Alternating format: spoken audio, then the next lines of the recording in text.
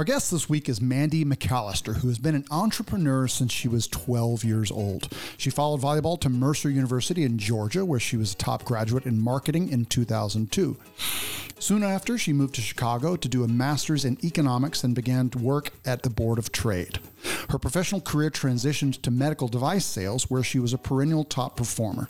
After many years chasing commission, she has made it her mission to secure financial freedom for her family and others. As a real estate investor, her expertise includes repositioning underperforming assets to increase cash flow and value. She has a portfolio currently comprised of 198 doors, primarily B- workforce housing. Mandy has found success in college towns with student housing as well as urban centers. Her passion is to help others define their path to financial freedom, especially women, through her platform, Aspiring Women Achieving More. We talked to Mandy about her first small multifamily purchase and the uncommon way she was able to increase her cash flow, her definition of forever money, some bad recommendations she hears from other real estate investors, and why she finds a $1 million loan to be the sweet spot for investing in multifamily. I'm Neil. And I'm Brittany. And this is The Road to Family Freedom.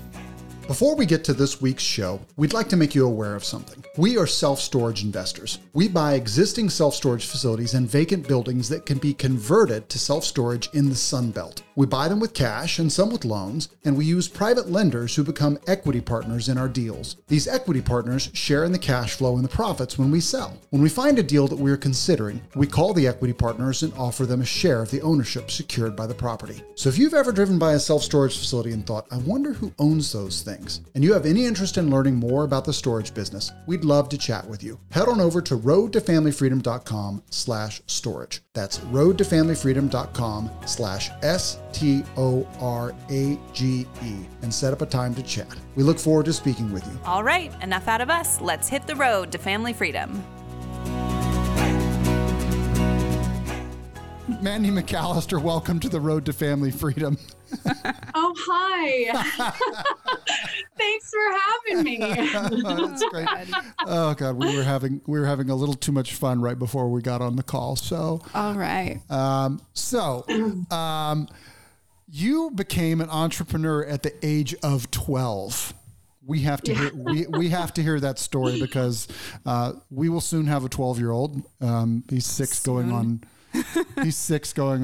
13 it's not sometimes. Soon. I know. Stop. So tell us about your 12-year-old entrepreneurial self. Sure. So both my parents are self-employed. My dad's a farmer. My mom owns a gift manufacturing company. And I saw a need as a 12-year-old kid that my volleyball team and my cheerleading squad, we wanted scrunchies that matched our uniforms. And there was no internet in the 90s, So I would go to Walmart and I would buy these bolts of fabric and I would make, scrunchies that I'm so surprised they're back in fashion. But I would sew them for the surrounding cheerleading squads. And I made as a 12-year-old, I made $1,500 or something that summer from all the, surrounding girl teams. And what do you do with that? But it kind of sparked a bug in my head that you can really create some cool stuff on your own. That's awesome. Anything you take away from that? Any lessons that you learned as a 12-year-old that you could apply now? There's always a need to be filled.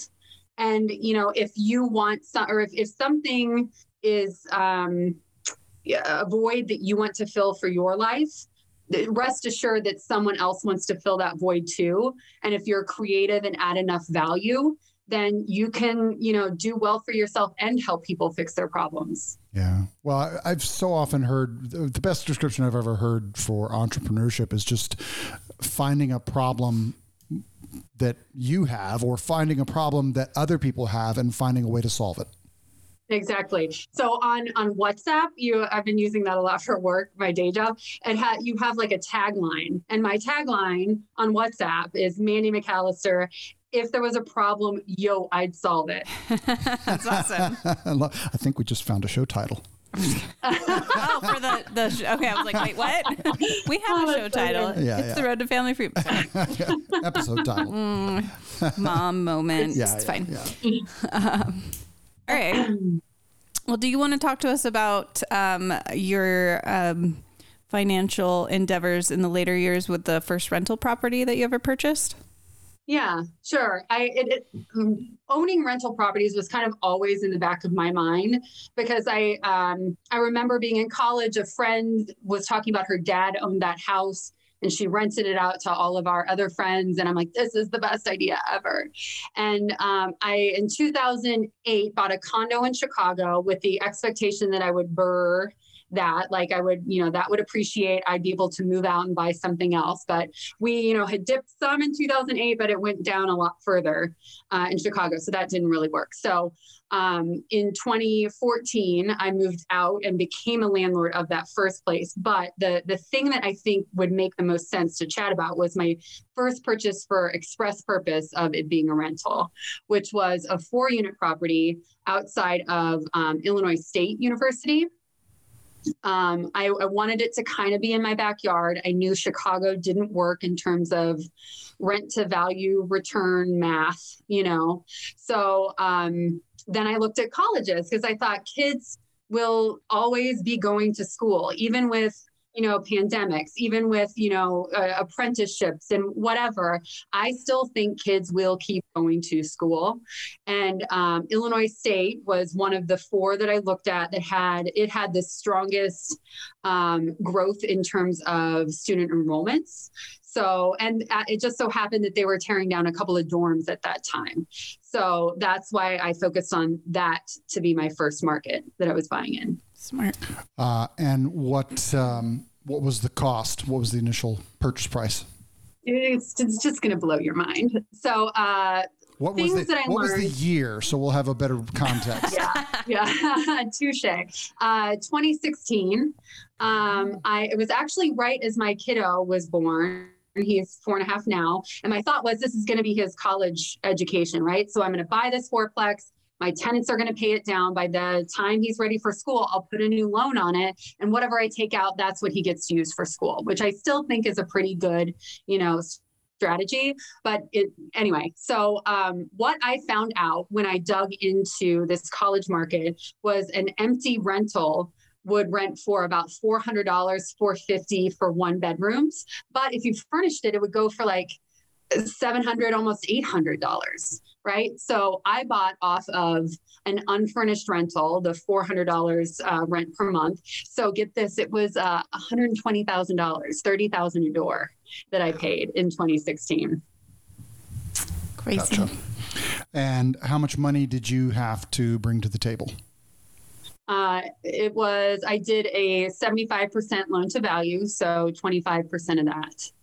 Okay. I knew full well that I would be doing kind of like a mild reposition because I wanted to make it a college furnished rental. Mm-hmm. And I think one kind of happy mistake that I made was at the time I was coaching volleyball, and one of the women I was coaching with had just finished attending Illinois State. And I said, okay, if you're going to rent an apartment and live off campus, who do you call? And she's like, well, it's one of these 2 property managers. They're these 2 names, you go to them. And so I interviewed both of them. I loved what one of them had to say. And, I really leaned on them to figure out what pricing should be. And I'm still working with them now. So anyway, they're the ones who helped me get to $800 a door within a couple years. Nice. How did you go about furnishing the apartments? Another happy mistake is because I chose to partner with this property manager who, they have a few hundred of their own doors in that market that they manage. So they buy in bulk, couches and dressers and whatever. Oh, nice. So, I just got real curious and I asked some questions. I was sitting with my property manager and said, all right, well, how do you buy dressers? And he said, oh, well, here's our catalog of the 4 choices that we have for a couch, for a dresser, for a desk. I'm like, okay, I'll take 1B, 3F, and D7, right? And then it was furnished, and I got to buy in the bulk rate under their umbrella. Nice. So happy accident. Gotcha. So when you bought it, You had to come with 30K down for the down payment, and then you had to come up with money for the furnishings, correct? Yeah, roughly 5,000, 5,300, somewhere in there each. That furniture though, I think I've replaced like one item in the, 4.5 years that I've owned that property. So it's not something you repurchase every single year. Yeah, gotcha. So you had to come to the table with about $36,000 to get in on that deal, give or take. Okay. Yeah. So this is a loaded question. Any particular challenges to renting to students? You know what? So we talk a lot in real estate investing about people make money where you go do the thing that other people don't want to do. Right? So like if you're going to knock doors, if you're going to make cold calls, if you're going to, how many of us are like, ooh, student rentals, they're going to ruin my property. This is gross, right? So many other investors have talked themselves out of this asset class. Well, guess what? I bought 1-bedroom apartments. Those are for graduate students. Those are for, the nerdy folks who don't want to throw a sophomore year kegger. You know what I mean? And oh, by the way, I also have their parents sign on that lease, and we have a security deposit. So if something goes through a wall, who cares? I have money of theirs to fix it with. Gotcha. That's awesome. And then are the leases 12 months or are they more like 9 months or what? So some kids only want to rent for the school year, and that makes sense. But if they want to do that, they pay a surcharge per month of $50, which kind of helps me buffer that risk that we might not fill it. Gotcha. But, some do for 12 months, but we give them options. Gotcha. And the school year's 9 months? Is that roughly what it is? Okay. So you got an extra $450. All right. Gotcha. All right. Cool. How did you go from a 4-unit property in 2016 to now, 186 units? It's so funny how I've sold some stuff off. I bought some new stuff. In terms of exactly what my number is, it's somewhere between 150 and 205. Yeah. I'm somewhere in there. Right. Yeah. So it's so funny when you're making weird moves. Anyway. So, I got bit by the bug, right? I saw, oh my gosh, one transaction, scale, tons of cash flow. Let's do this. Right. So, I ended up then buying a 6-unit in Kenosha, Wisconsin, which is just over the border from Chicago into Wisconsin, which everybody knows where Kenosha is these days. Yeah. Which is hilarious. I don't watch the news. I haven't watched the news for years. Somebody sent me a text message, hey, is everything okay at your building? And I'm like, why? It's Kenosha. There's no problem there. Oh, God. Blissfully unaware. Yeah. Because, the whole crux of why I couldn't lose, you can lose, but why I had the risk reward so in my favor on the fourplex was because there was that huge upside potential in rent. I found a 6-unit that was listed on an MLS, just listed on normal MLS because mom and pop owners didn't totally know what they were doing with a, just entry-level commercial asset. And they were renting for $475 for some of the units. And just looking at apartments.com, across the street, they were renting for $850.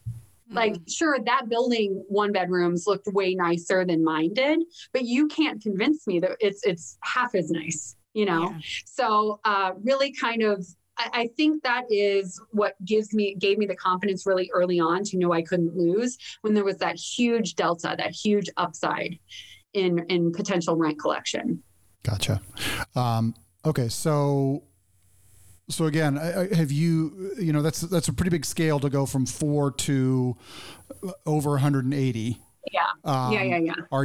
Have you been bringing in private money? Are you independently wealthy? Did you get an inheritance? Well, I'm a farm kid. Okay. So, yeah.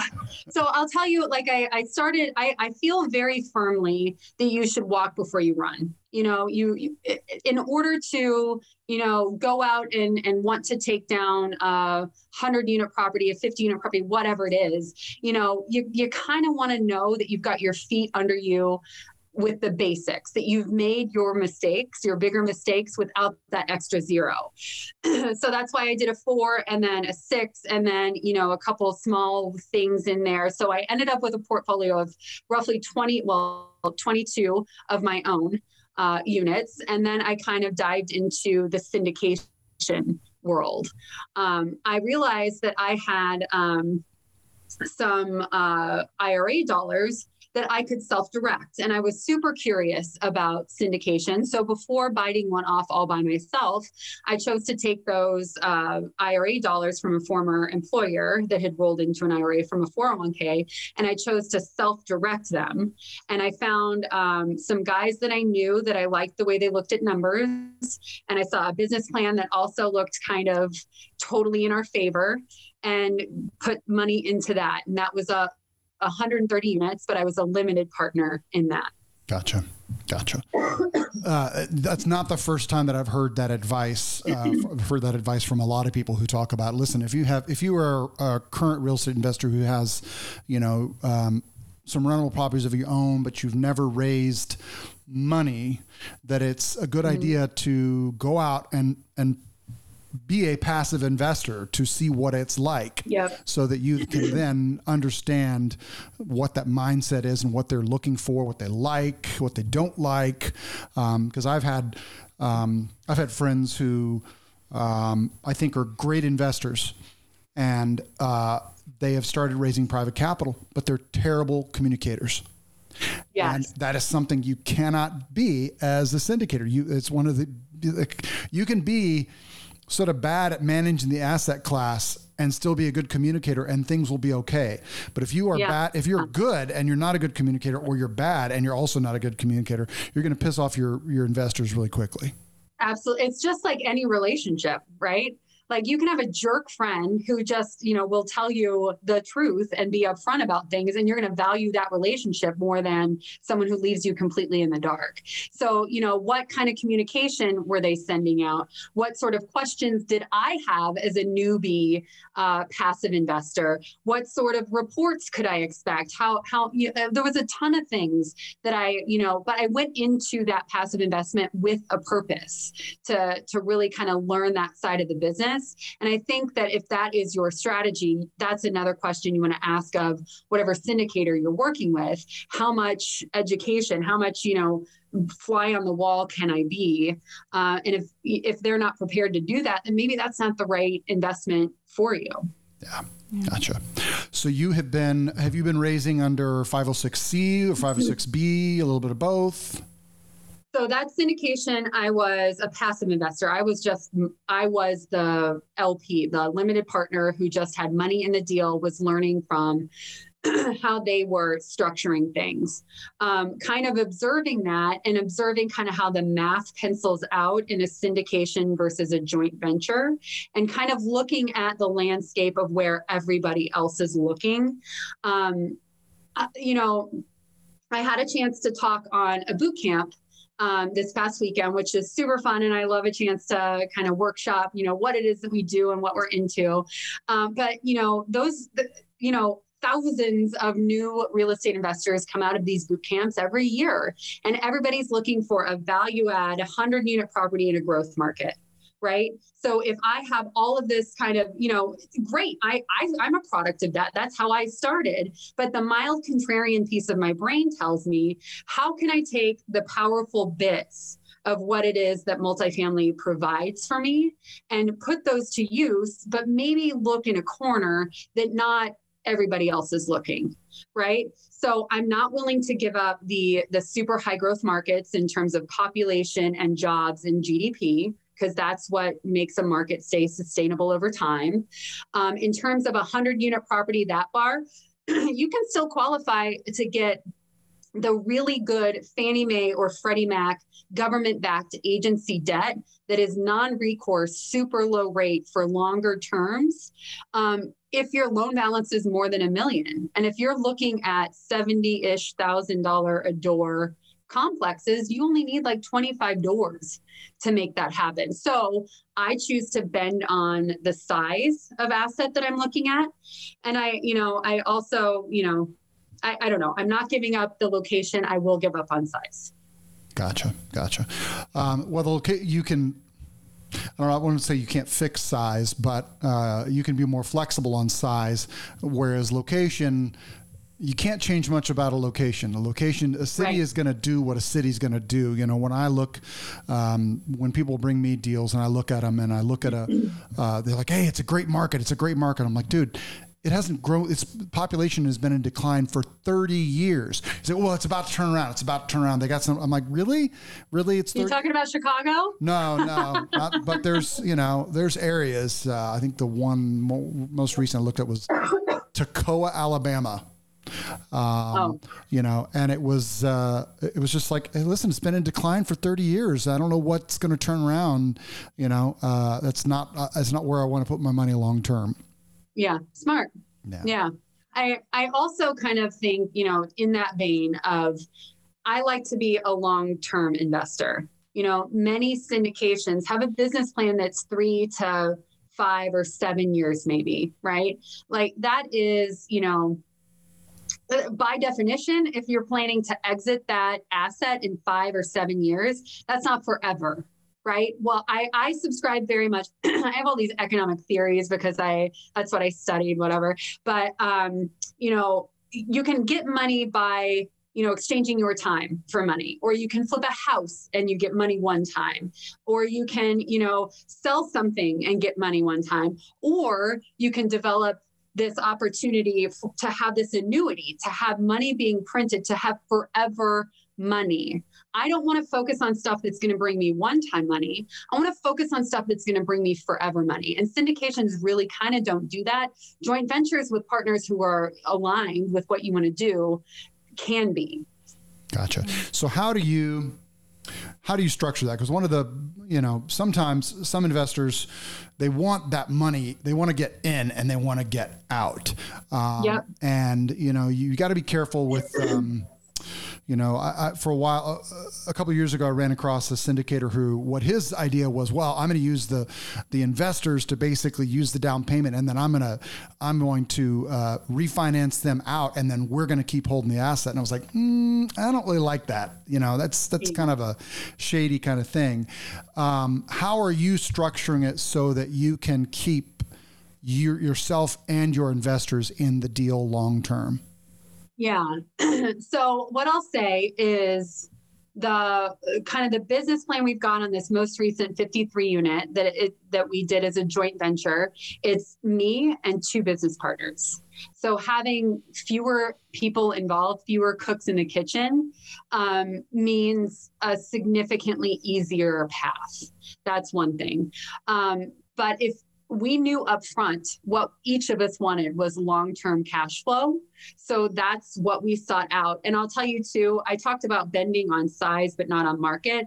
I also have recently, especially since COVID, bent on the requirement that I have a value add capability or possibility, a huge value add possibility, because if you're down this rabbit hole enough, and you've done the math on value add opportunities, you know that you know, if you put in a letter of intent on a property based solely off actual like T12, there's no way you're going to get that asset.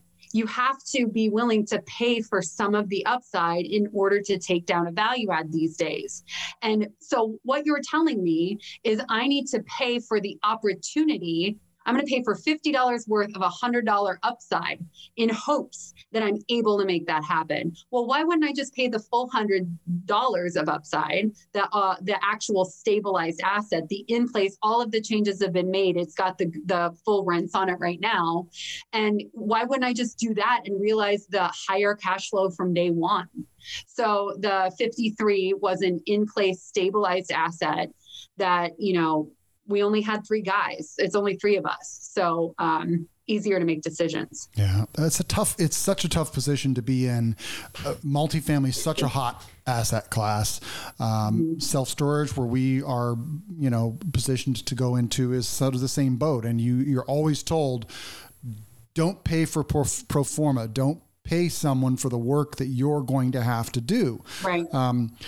In practice, it can get hard because the owners nowadays know that they have a lot of them know they have a hot asset class, and they're going to try and kind of extract some of the work that you're going to have to do. Right. But you're still able to get good returns, what you feel are good returns for you and your joint venture partners though.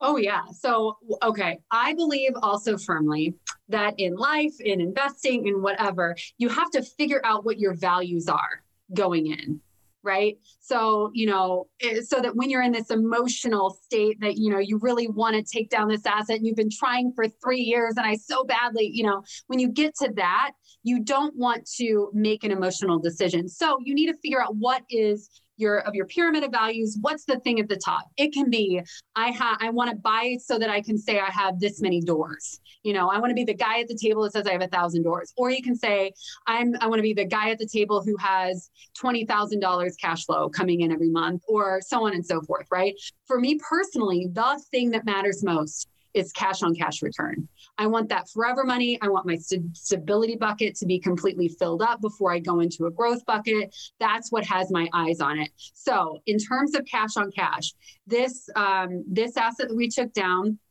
it's at 9-ish% for year one. It'll be at 10% by year two. So in my opinion, that's where I want to be. Gotcha. North of 9%. Yeah. Gotcha. Okay, so one of the things you mentioned earlier was the idea of non-recourse agency debt. And for our audience that maybe doesn't understand what that means, can you describe what it is and describe why it's advantageous to an investor? Yeah, happy to. So what we mean by agency, it's a governmental backed agency, Fannie Mae or Freddie Mac. So you probably know for your personal home, if you bought one, that Fannie Mae or Freddie Mac might help finance the loan that you've got there. Well, they also do larger properties for multifamily. So in order to qualify for that, Freddie Mac is actually the easier to qualify for agency debt. But it requires a loan balance of $1 million and, a number more hoops to jump through. But the advantage there is they have super low rates for a 30-year amortization. Usually you can lock in a longer term, like a 10, 12, 15-year term. And it's non-recourse. What that means is, if you have a single family portfolio, let's say, on recourse debt through banks, and it all hits the fan, and the bank comes and they take back one of the homes, right? Well, they can go after your other assets in order to make up for that balance. Right. So you're putting not just at risk the one asset that went under, but you're putting at risk all the rest of your assets. That is recourse debt. Non-recourse debt means they just take the one asset that screwed up. Right. So if you're going to be buying bigger things or being a part of buying bigger things, to have this non-recourse debt is super ideal. And the easiest way to qualify for that is to go in these programs that are backed by the government. Gotcha. And the amortization is 25, 30 years? 30. Yeah. Awesome. That's great. No. And something people need to keep in mind about why I hammer this so often is not just the amortization or the interest rate, but the term of a commercial loan. Because a lot of people don't realize with a residential loan, it's usually the same term as the amortization. It's 30-year term, 30-year amortization. You got to have it paid off in 30 years. With a commercial loan, it's frequently, they'll have a shorter term than the amortization. So it'll be 5 years, 7 years, 10 years. And I don't like getting anything less than 7 years because a real estate cycle is normally, it can be average real estate cycle is about 7 years. And if you time things badly and you have a term that's ending when we're in a down cycle, and then now you're faced with having to refinance, get a new loan, and you have an asset that is now distressed, you're in big boy trouble. Yeah. And that's why we really like to I really like to see 7 to 10 year terms. Yeah. Even as a passive investor, if I see somebody, you know, oh, we got a 5-year term, I'm like, yeah, that's I'm not going to go for that. 10 years is kind of my bar. I'll tell you. So for some of my smaller stuff, that is, I mean, the $120,000 guy, the loan on that, like, I mean, I'm willing to risk that, right? But the $4 million 53 unit, I need some level of comfort there. So what we were able to get, I'll tell you about that loan. It was a Fannie Mae product. So it's non-recourse agency debt. That's 30-year amortization, 15-year term. And we got 8 years of interest only payments. So what that does is it really juices our cash flow, and what we're able to do is on these, one thing worth knowing if you're kind of a more newbie is these loans through the government or whatever, these bigger loans, especially if they're non-recourse, they can require a prepayment penalty. Your mortgage on your house doesn't, but these bigger commercial loans usually do. And in order to kind of get around that, Fannie Mae products, many of them at least, will allow for assumption of that loan. That means if I want to sell to, you know, Neil in 5 years' time, then Neil could buy that asset from me and take the loan that's in place so long as you check all of the Fannie Mae boxes. And that 3.68% loan with 8 years of interest only will be then transferred to you. So that was another super attractive piece of that deal for me. Gotcha. Okay. Well, you have given us a ton of great recommendations and information. What are some bad recommendations or information that you typically hear from other real estate investors? That if I hear someone say that, oh, everybody always needs a place to live. Yeah, that's true. But if you're in Chicago where there's this mass exodus, you know, the demand for your product is going to be significantly less in a few years' time if you keep losing people. So if they're banking on everybody needs a place to live, that's not the end of the story. Yeah. They don't necessarily need a place to live where you are. Word. Yes. There are a lot of other places to live. Yeah. Yes. Exactly. Well, and we're seeing, you know, we're seeing a lot of pretty big migration patterns right now. There's a lot of people leaving Chicago, the Rust Belt, moving to the Sun Belt. We have people leaving California, moving to Texas, moving to Arizona, moving to Nevada. And, you know, it's always real estate, self-storage is about people. And yes. if you have a net negative migration, it doesn't mean that you can't make money in that kind of market, but it's a risk. You got to understand that you're taking a bigger risk.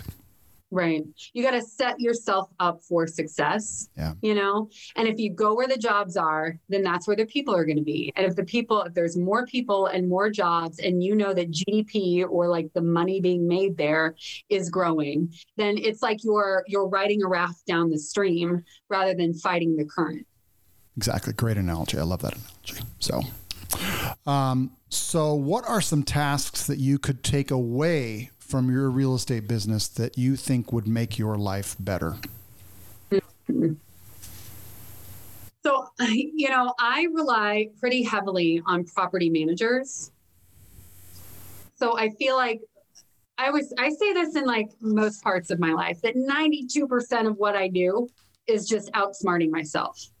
Right? Like I have all of these like automated things that I do, or the way I time block my life and my, work is just to kind of remove the stuff that is unnecessary. So the Pareto principle, right? Like all I need to do is the stuff that's getting me 80% of the impact, and everything will be thriving around me.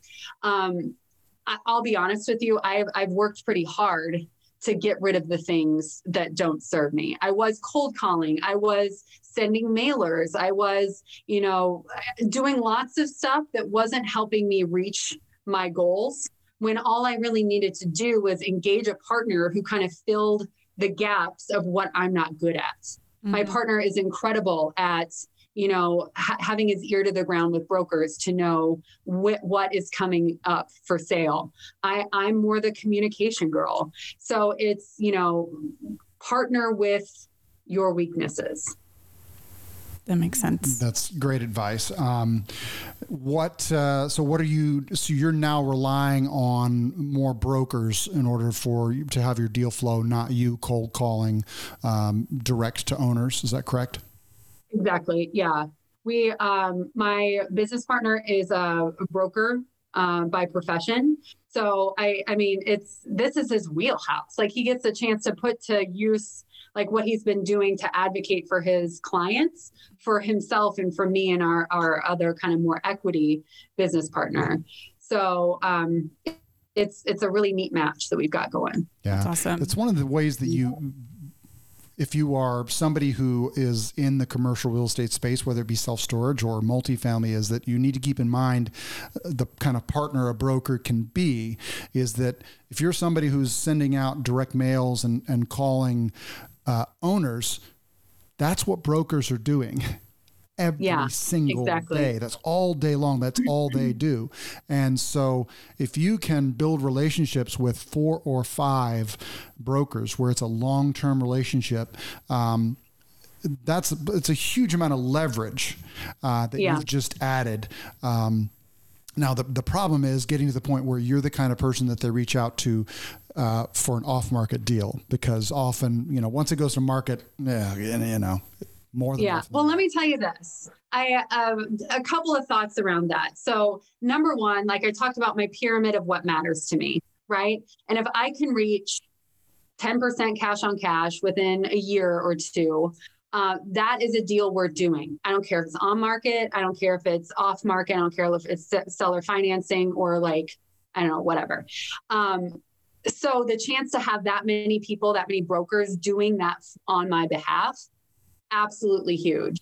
But as soon as you close on a larger asset in any given market, you are automatically the pretty girl at the dance, and you hear it, but it's just like when you had kids, you know that it's going to be so crazy. Like, it's going to be the most amazing thing that's ever happened in your life. You know that logically, but when you're going through it, it's just such a different experience. So we are now 2-3 months into our first asset in Indianapolis, and we are the pretty girl right now. So we're getting first looks on a lot of things, and we're just hoping to leverage that to build a footprint.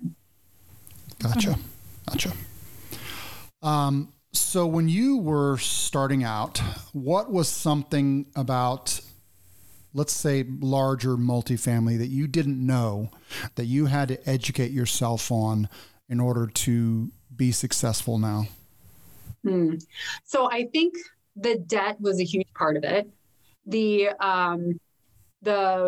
Because honestly, one of the biggest reasons that multifamily specifically is so attractive to me is because of that long-term, locked-in, assumable, non-recourse debt that you can't really get in like office buildings. You know what I mean? And plus the opportunity to house people. So understanding that debt is completely key. And I think also one big thing, like the further down the rabbit hole I got, this is just a place where people live, end of the day. This is, if you are a single family investor looking at multifamily investments, like, oh, this is so complicated. How am I ever going to understand this? It's the same. It's a 4-plex with a 0 on the end, So the more you can realize that overcomplicating it does nobody any good, the better off you'll be. Gotcha. Okay, so you're in Chicago, and I know you invest in out of Chicago at where Illinois State is, and you also mentioned that you're investing in Indianapolis. Is this the kind of thing that you could do from almost anywhere in the world? Do you need to have your assets nearby you? Oh, I feel like because I'm very big on partnership and this being a team sport, I don't have to be there, but I like for someone to be close enough that if it all hits the fan, it can go be handled. So the 130 unit I was a part of was in San Antonio. I'm not in San Antonio, but my business partner, the guy who put it on, was in San Antonio. Actually, as a matter of fact, right before this, I had a call with a guy in Colombia who wants to be investing in Indianapolis. And we were trying to figure out a way to build a partnership there. So I absolutely don't believe that you need to be where your asset is. Gotcha. Awesome. Gotcha. All right. Well, I think the last thing that I would like to hear about for those who are not looking at the video of this on YouTube or just on the podcast site, behind you've got Aspiring Women Achieving More. Can you tell us about that? Yes, for sure. So Aspiring Women Achieving More, it's a community that we started on Facebook about 10 months ago or so, call it, that it's just a really engaged group of women who are showing up every day for themselves as themselves, that really tried to squeeze the juice out of life. Lots of us are real estate investors. It kind of was born of a group of friends from multifamily investment who would read books on personal development.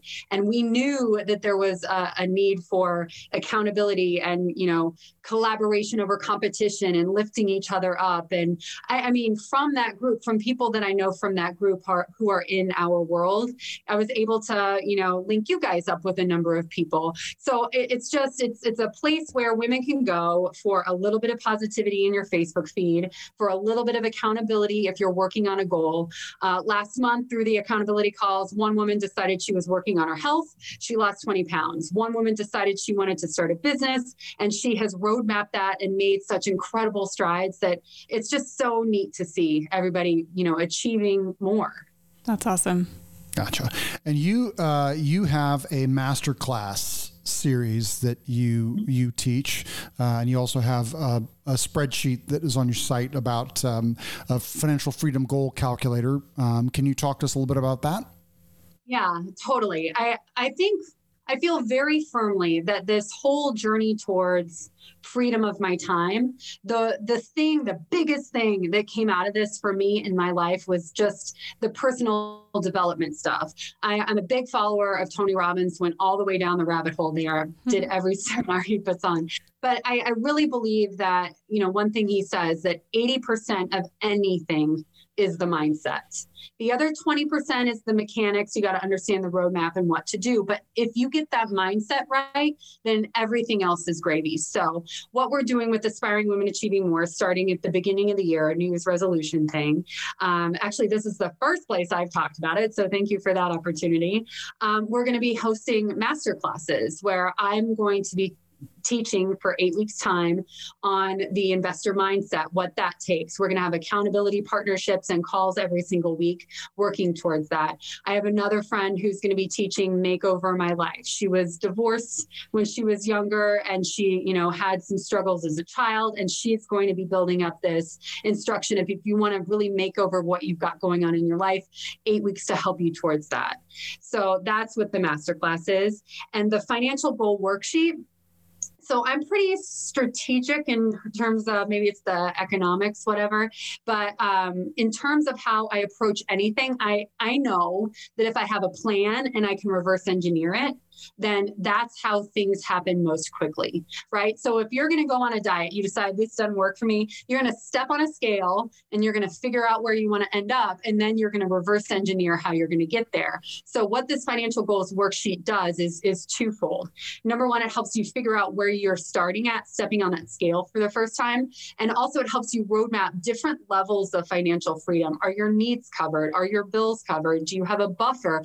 Are all of your dreams covered? And how many doors of real estate investment will you need in order to make that happen? As a matter of fact, I have my cork board right up here in my office so I can look at it every single day. That's awesome. That's great. For so is the masterclass just exclusively in the women's group? So it's going to be the Aspiring Women Mastermind that we'll be rolling out in early January. So that's what it is going to be.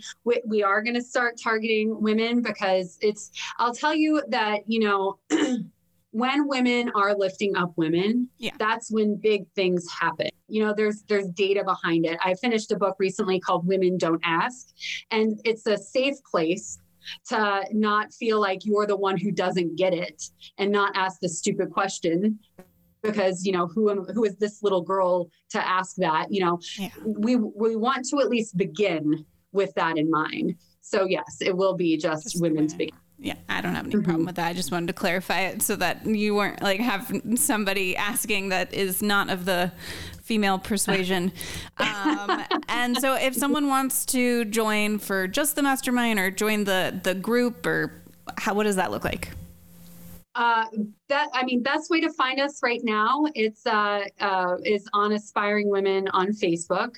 It's facebook.com/groups/AWAM group. Or you can go to mandymcallister.com and we're working to link everything up there as well. Gotcha. Okay.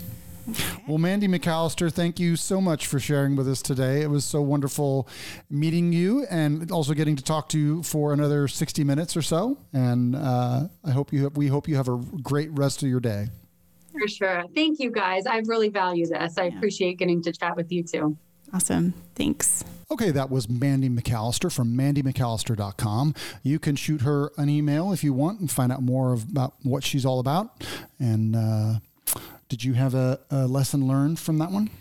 I thought there were a lot of good things, and now one thing in particular has kind of gone poof. Okay. Why don't you start? Yes. Okay. So for me, it was when you're planning, it's important to plan what we talk about this all the time. What do you want your life to look like? And that gets down to specific dollar amounts of income that you want.